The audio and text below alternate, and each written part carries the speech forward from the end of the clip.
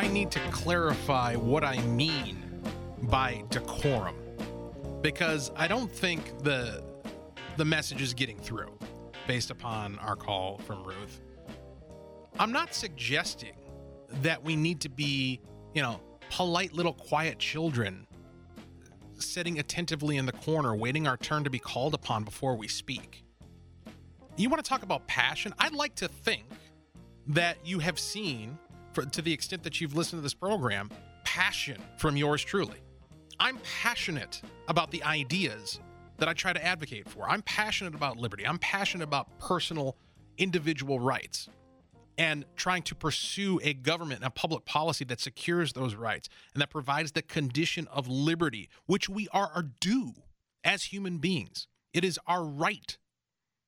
It is our birthright to have that, to have liberty, to have freedom, to have the dignity of being able to live our own lives according to our own judgment, in pursuit of our own values, in search of happiness as we define it. That is something worth getting passionate about. It's also worth something fighting for. It's worth fighting for. It's worth getting in people's faces to oppose them when they threaten it. And I don't have a problem with that. I'll get in people's faces rhetorically and debate them and condemn them and shout them down with facts, with reason, with truth, when appropriate. But what I'm suggesting when I evoke the idea of decorum is that there might be some boundary to the means that we employ in that. And first of all, just the very concept that there is an end that we're pursuing, right? It's not just, what is it that we're trying to achieve in our engagement? What is it that Anthony Scaramucci is trying to achieve when he calls up a New Yorker reporter and starts swearing at him and threatening him? What's the end? It very much seems as though that the means is the end. Like the end is just the visceral release. And that's what I hear being advocated for, is we need to get over any expectation of decency so that we can finally release all this pent-up frustration that we have of years and years of leftist assault, generational assault from the left on our values, on our culture, on the things that we care about. And I get it. We do need to fight back. Absolutely. But the way you fight back is with the truth. The way you fight back is with facts. The way you fight back is with reason. And you can be passionate about it. You don't have to divorce emotion from that. Emotion is our reaction, our physiological reaction to information filtered through our worldview. I don't have a problem with people being emotional. What I have a problem with is the things that cause them to be emotional in some cases, right? When a leftist freaks out, the reaction to Trump's transgender announcement yesterday, there is a you can get emotional about that, but whether or not your emotion is appropriate depends very much upon what is informing it. If you think as though the end is nigh and there's some sort of unconstitutional regression taking place that's going to send us back to the 1950s, you might need to be reminded of the fact that this is the same policy that existed under Barack Obama for at least half of his administration, right? If your emotion instead comes from the frustration that making the announcement in the way that he did, in the way that Trump did, doesn't actually help his overall agenda and caused a lot of undue frustration amongst military personnel, the Pentagon, his own administration, and through his allies for a loop, that's a legitimate frustration. That's legitimate emotion. So emotion is not the problem here. You can be emotional. What I'm suggesting is that maybe we ought to question why we're engaging in. Where should the passion be coming from, and what should the passion be directed toward rationally? I think that's a fair question to ask, don't you? Closing argument. My name is Walter Hudson, Twin Cities News Talk, AM 1130, 103.5 You can catch us streaming at TwinCitiesNewsTalk.com and on your iHeartRadio app, 9 to 11 weeknights. Appreciate you tuning in.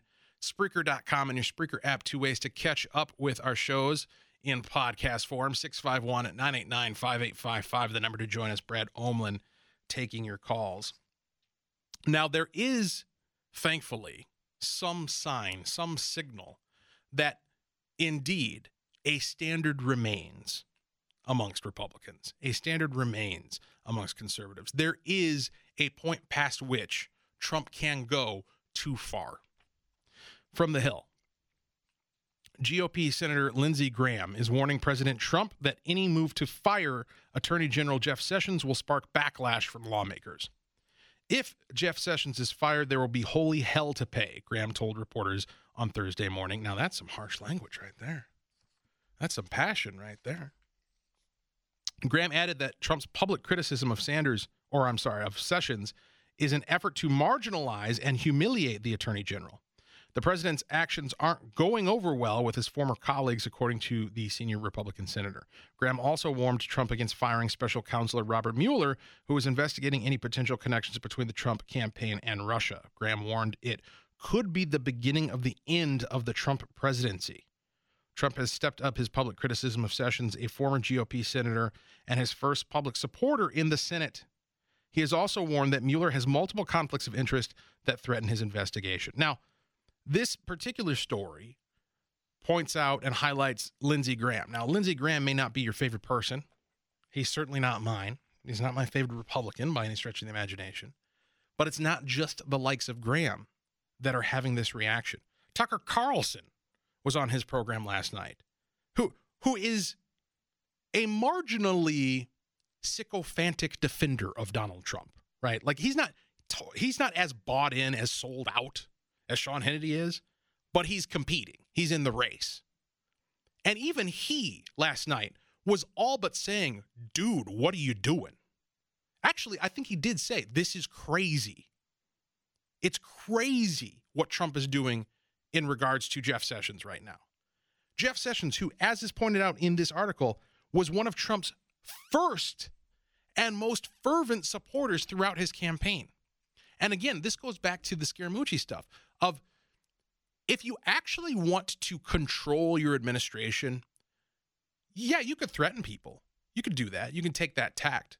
But how many friends are you going to be left with in the end? And of the ones who claim to be your friends, when you utilize that methodology, how many of them are actually going to value what it is that you're doing and the relationship that you have? If the thing that's motivating people is fear of being fired, fear of being called out, fear of being thrown under the bus, fear of being the subject of a presidential tweet tomorrow morning, if that's what's motivating people, are they going to be bringing their A game? Are they going to be providing the best they can possibly bring to their job on a day-to-day basis? Are they going to be creative? Are they going to be experimental? Are they going to think outside of the box? Or are they going to be regimented and suppressed and, stunted in their performance? I think the answer is pretty clear. And that's the White House that is being crafted right now. A place where that's the thing is, it's not enough, apparently, quite clearly, it's not enough to get on board the Trump train. It's pointing in the direction of North Korea style personality cult, where you have to be rah-rah, wide-eyed, anime, glassy-eyed, excited about Donald Trump 24/7 a day, 24/7 a week, or you're out, or you're going to be thrown under the bus.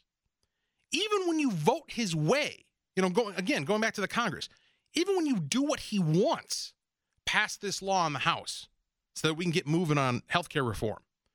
Okay, we'll pass your law. What a horrible law. It's so mean. It wasn't generous enough. What were you guys thinking? What? You can't work with that. You can't work under these conditions. Again, the private sector argument. Who among us would work for somebody like that?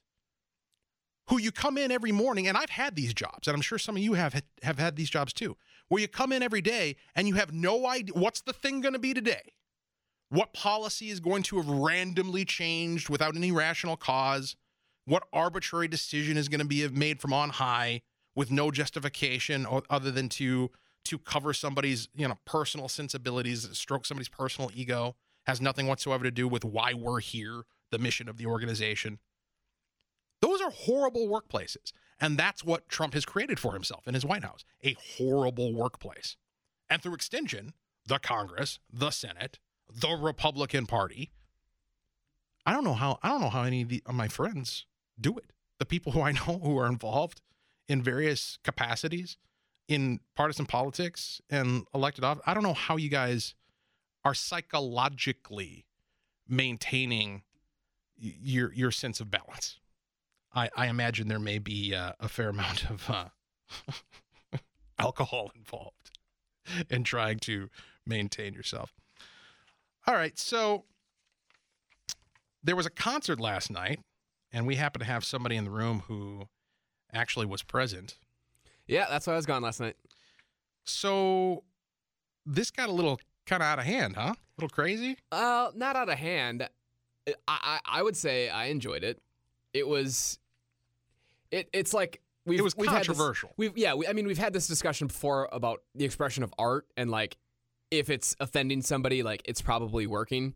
Because there was that Pioneer Press reporter who wrote the article that we have specifically tweeted out like, did you see anybody leave because of the anti-Trump rhetoric?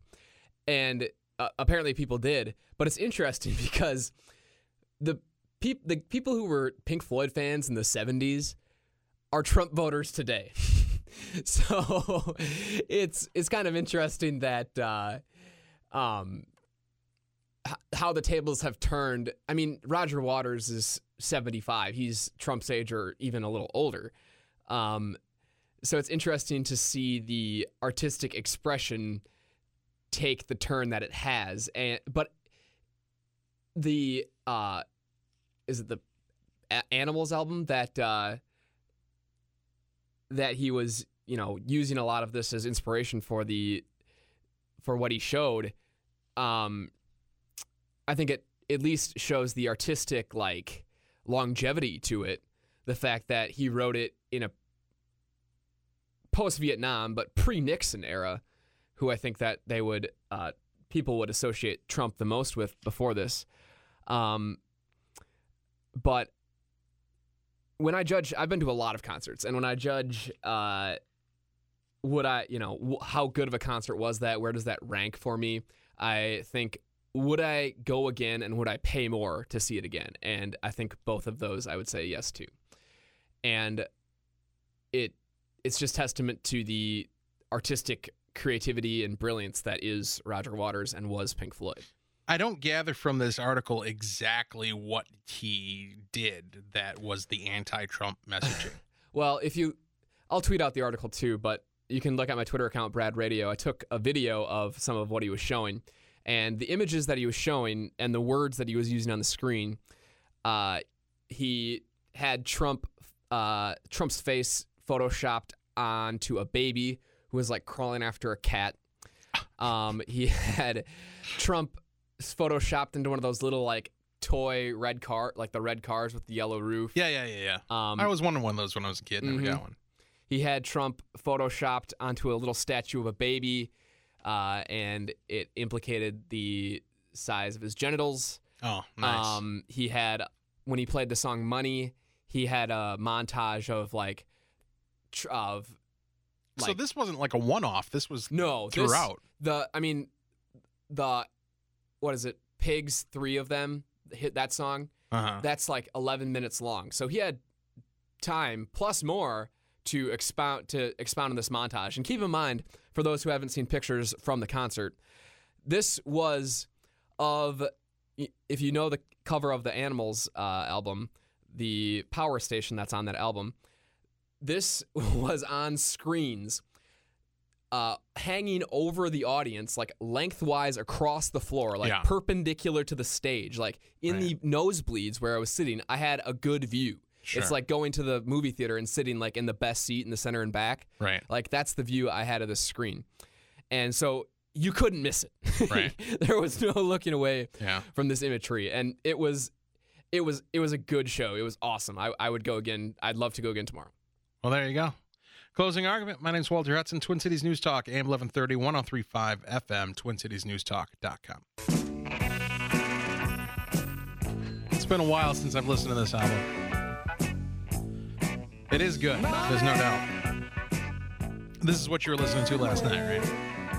Yeah, in this song, they superimposed Putin and Trump doing rich people things together. There's a video in the Pioneer Press article from a guy named Solace on Twitter who tweeted out.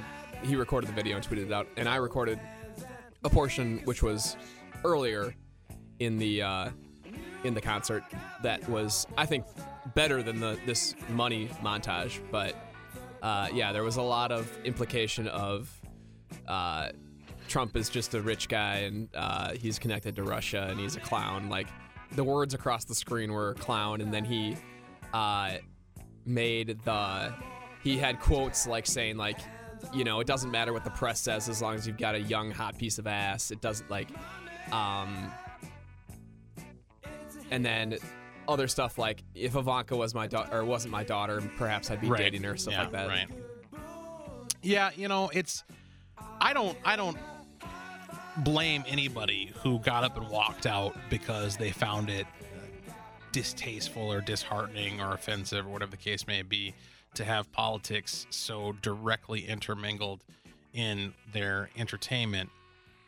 That said, you know, I've generally always kind of had the philosophy that my transactions with people take place in a very specific context. You know what I'm saying? Like, I don't agree with Matt Damon's politics, but I'll go see Jason Bourne. Sure. Right? You know, I don't agree with most things that come out of Hollywood in terms of their political opinions and their social opinions and their cultural opinions.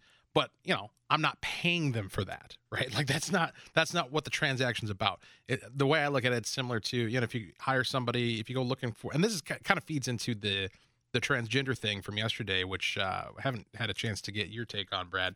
But in my ongoing analysis of what the real value is there that we're circling around, if I hire a plumber, I'm not giving him a life survey, you know, before he comes into my house of, you know, what are your theological beliefs? Where did you grow up? What school did you go to?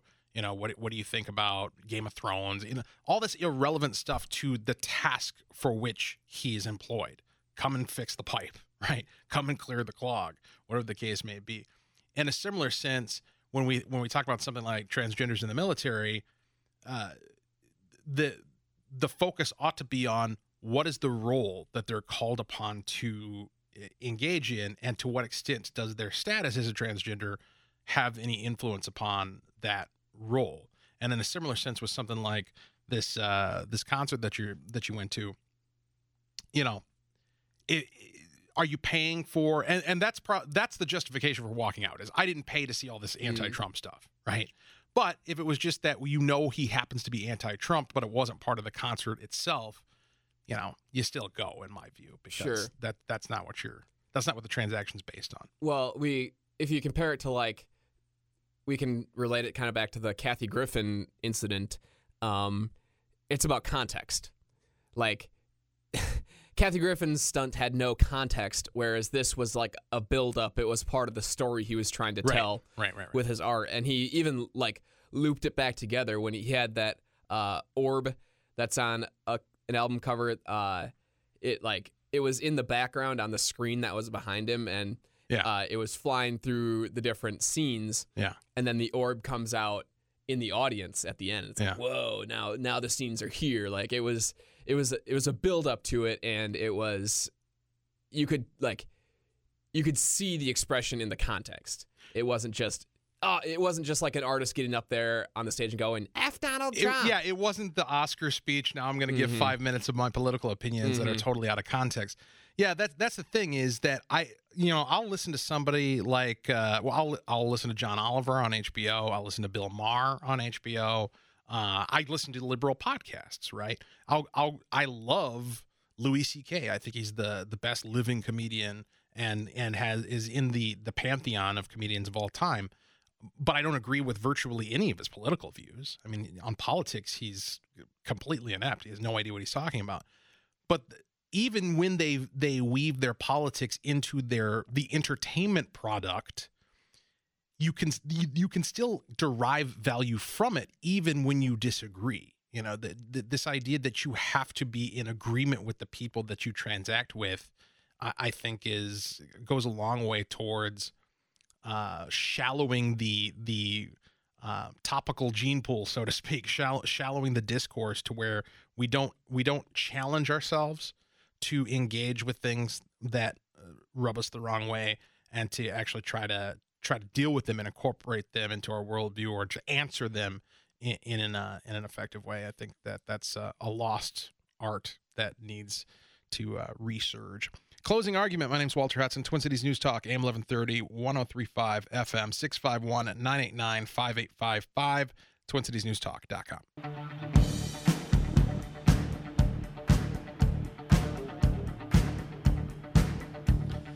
Speaking of our transactions that we have with each other, and how those are based upon very specific contexts. You know, you're not wondering where the guy who you're buying your hot dog from at a food truck in the middle of downtown Minneapolis, you're not wondering, about where he went to high school, or where his hometown is, or what he's doing later tonight. You're just interested in the hot dog. That is the total content of your interest in that individual with that transaction, and that's okay. That's appropriate. We don't have to care about each other in a comprehensive sense in terms of every single person that we come into contact with. And indeed, if we did, we would be stunting ourselves and handicapping ourselves and never be able to move on with our lives. And there's a story here that kind of makes this point in a different way. Closing argument. My name's Walter Hudson, Twin Cities News Talk, AM 1130, 103.5 FM, TwinCitiesNewsTalk.com, and your iHeartRadio app. 2 ways to stream us. Podcasts are up at Spreaker.com. You can also download the Spreaker app to catch up with past shows. 651-989-5855. Brad Omlin taking your calls from the Star Tribune. A well-known group of Minneapolis restaurants starting Friday will add 3% to every customer's bill in an effort to offset the rising expense of providing health insurance to its employees. Kim Bartman, whose restaurants include Barbette, the Red Stag, and the eclectic Bryant Lake Bowl, said Thursday that she is making the surcharge known to her customers rather than raising prices here and there on various menu items.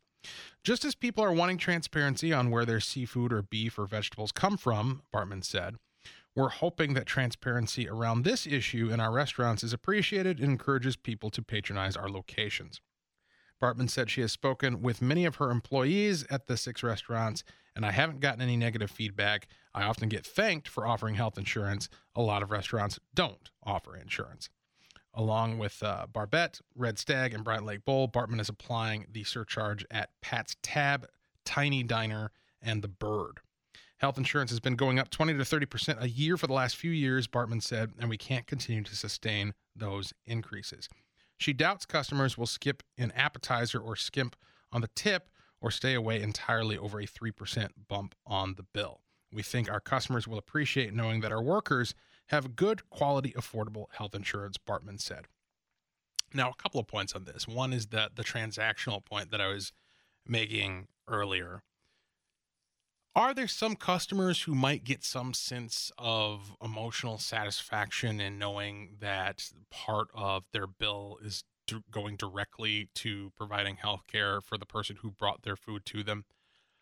I have no doubt that there are people out there who fit into that category, who derive some sense of personal satisfaction in having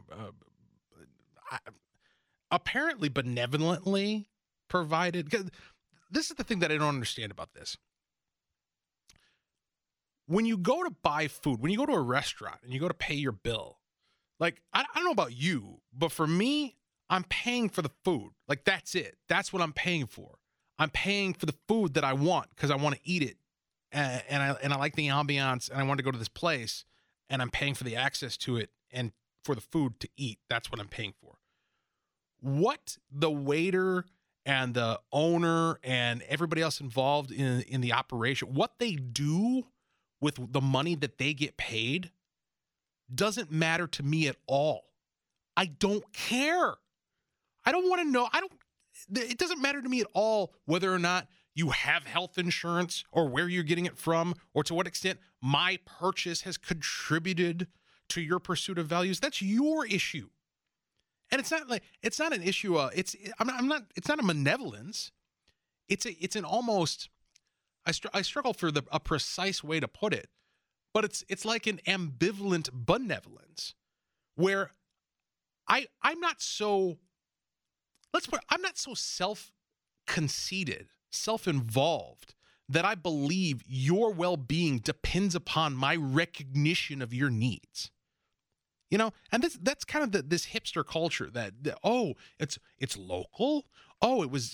This is helping small children in impoverished areas, by tacking on whatever percentage to my purchase at checkout when I buy something online. Like this idea that the world depends upon you making these little micro transactions.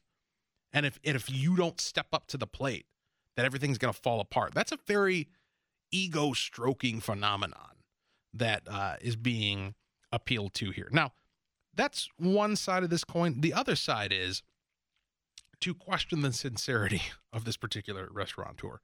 Is she really trying to offer her customers an opportunity to feel good about contributing to health insurance, or is this a thinly veiled protest against the encroachment upon businesses that seems to be perpetuating itself at the Minneapolis City Council? I would guess the latter. I would also guess the latter, specifically because we have seen this thing happen before. I don't remember exactly which restaurant it was or who the owner was, but I want to say it was a restaurant in Stillwater or thereabouts that was objecting, and I forget exactly what it was that they were objecting to, but it was some sort of new government requirement or mandate that was imposing a direct cost upon them. It may have been an increase in the minimum wage. My memory doesn't serve me. But they did this same thing. They put it on the bill for their customers to see. This is how much more you're paying for your food today as a direct result of the legislature passing this law or the governor signing this executive order or whatever it was that whatever mechanism had resulted in this increase. And in that case, it was a much more explicit form of protest where the restaurant owner was very out front about the intention to make this an issue with his customers. Yeah, I found it here. It was in Stillwater. The Oasis Cafe in 2014 tacked on a 35-cent fee to meal tabs to offset the 75-cent wage increase that took effect on August 1st, 2014. There you go. And he got backlash for it. Absolutely. And, but I think that it's appropriate to, it was an appropriate form of protest because he's highlighting, look, I'm not going to eat it. Like that's what's truly hypocritical about this expectation. You want people to feel good about doing something in order to improve other people's lives. But the fact of the matter is you're not doing it. You're not doing it. Like if you really wanted to pay for somebody else's health care, write them a check. Nobody's stopping you. You're not doing anything because you marched in a parade or you protested at the Capitol or you pulled the lever for a candidate who said they were going to use the force of law to compel business people to cut into their profit, which is the only reason they have a business. There's another story here. Let me see if I can find it here, where I can't find it off the top of my head, but the gist of it was there are in Minnesota a number of clinics that are called safety net clinics. And the idea is these are government-funded, federally funded organizations that provide care to people who presumably cannot otherwise afford it. Here's the article here from the Star Tribune. While the U.S. Congress continues to debate the future of Obamacare and Medicaid, Minnesota's safety net clinics worry that they will lose $27 million in federal aid that helps pay for health care for the uninsured. Unless Congress acts by October to renew the funding, Minnesota's 17 safety net providers would have to cut services and possibly close some of their more than 70 clinics across the state. Why? Why? Why would they have to cut services? Why would they have to close? If we're so benevolent that we're going to provide people with things that they need because they need it, why don't these doctors work for free? Why doesn't their support staff work for free? See, the hypocrisy here is that nobody is actually advocating on the left. Nobody's actually advocating for you doing something personally to benefit another person's life. What they're advocating for is stealing from somebody else, a third party. They're asking for your vote to empower them to steal from a third party in order to, in turn, provide for somebody in need. And then to top it off, the icing on the cake is, don't you feel good now? Don't you feel like you did something by empowering us to mug someone else and spend their money on a good cause? Ugh. Closing argument. My name's Walter Hudson. Twin Cities News Talk, AM 1130, 1035 FM, TwinCitiesNewsTalk.com.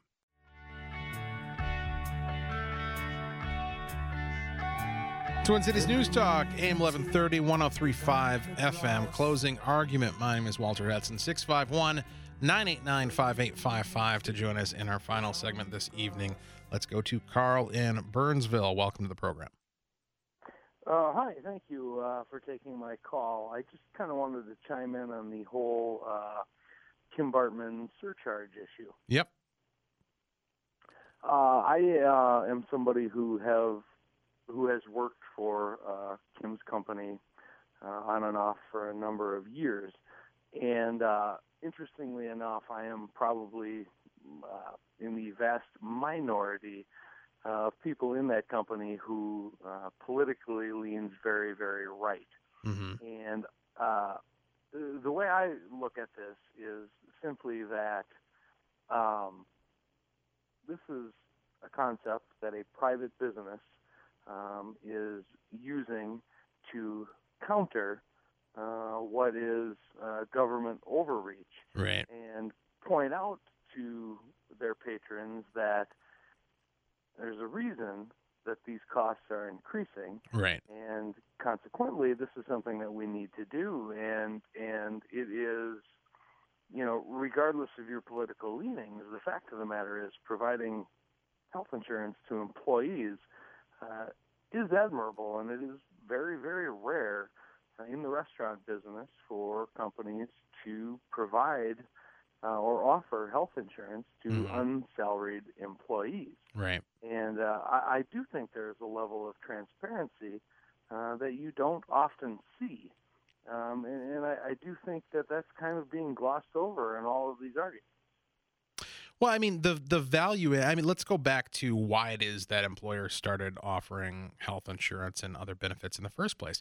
It was because, ironically, of government intervention. It was because of price controls, because the government was telling people that they couldn't pay people the market rate for their labor. And so in order to compensate for not being able to pay people what they were worth, companies started to offer health insurance and other benefits in order to make up the difference. And, that is the value. When you talk about it being admirable to provide health insurance for employees, it's admirable in the sense that it's an employer exchanging value for value. And she's not giving it away. She's providing it as compensation for the value that the employees bring to the business. Well, there is absolutely some truth to that, but she is offering that additional compensation, if that's what you want to call it, when it is not required to do so. I believe the ACA requires insurance offerings after 30 hours. Right. Everything you see and read about Bartman's company indicates that she offers it after 25. Mm-hmm. So she's, we're talking here about reduction of about 15% in hours required to work that you're offered insurance. And additionally, it isn't simply about offering coverage, but Bartman's company offers, or rather pays, 50% of the premiums for those employees at a lower hourly requirement than is required. And again, I am one of the few people who have been a part of this company over the years who, again, lean very, very right politically. And to me, I look at this as, this is the way healthcare ought to be handled rather than being mandated by government. You have an upstanding, admirable employer who is offering coverage because it is the right thing to do, this rather than because they're required to do it. It's something this company's been doing since 1993, which, of course, far predates the ACA. So I don't, as a conservative, I actually think this is fantastic, rather than, covering rear end or PR move. It's, again, a business approaching a problem with a solution that clearly lays out the objective. It's not a it is, in my opinion, a very transparent move. Well, you're certainly in a position to have more insight into what's motivating it than I am, or that we are. I appreciate your call, Carl, and your insights into that development in Minneapolis. I just think it's important that we clarify what we mean by it being, quote, the right thing. What makes it the right thing properly is that it is a value that attracts value in trade from potential and current employees in order to, in turn, provide a better service to customers and then keep the business thriving. That's why it's the right thing. We need to be careful as conservatives that we don't cede the premise that there's some sort of duty for employers to provide anything at all to anyone on any terms.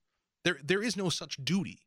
And to the extent that one is articulated, the word for that is slavery. The idea that, well, because somebody needs it, you ought to provide it. That is the fundamental notion of slavery. What makes it the right thing is the extent to which it actually pursues and provides value in trade in a given transaction. Real quick, I wanted to hit on this news from the Star Tribune. The Mall of America on Thursday shut down a popular ride similar to one that flew apart at the Ohio State Fair on Wednesday, killing one person and injuring 7. The Shredder's Mutant Masher was taken out of service as a precautionary move. Mall of America representatives said in a statement, crews will perform additional inspections on the ride, which will be idle until the mall gets approval from the manufacturer, Chance Rides, Inc. This is a ride that I have been on. This is a ride that my children have been on. And, there's this kind of cycle of life that you go through when it comes to amusement parks and amusement park rides, where as a kid you're scared of them, then as a teenager you get over your fear and you believe you're completely invulnerable. Then as an adult you come around and you start to realize there is a chance, however insignificant, that something horrible could go wrong and I could die on this thing. And then something like this incident in Ohio takes place, and it just lends more credence to those fears. So I'm not sure if I'm going to be getting on the Mutant Masher again. But, let's put it this way. I'm not sure if I'm going to have my kids get on it again. But, nonetheless, just one of those oddities. Closing argument. My name's Walter Hudson, Twin Cities News Talk, AM 1130, 103.5 FM, 9 to 11 weeknights. Appreciate you tuning in. Glenn Beck is next.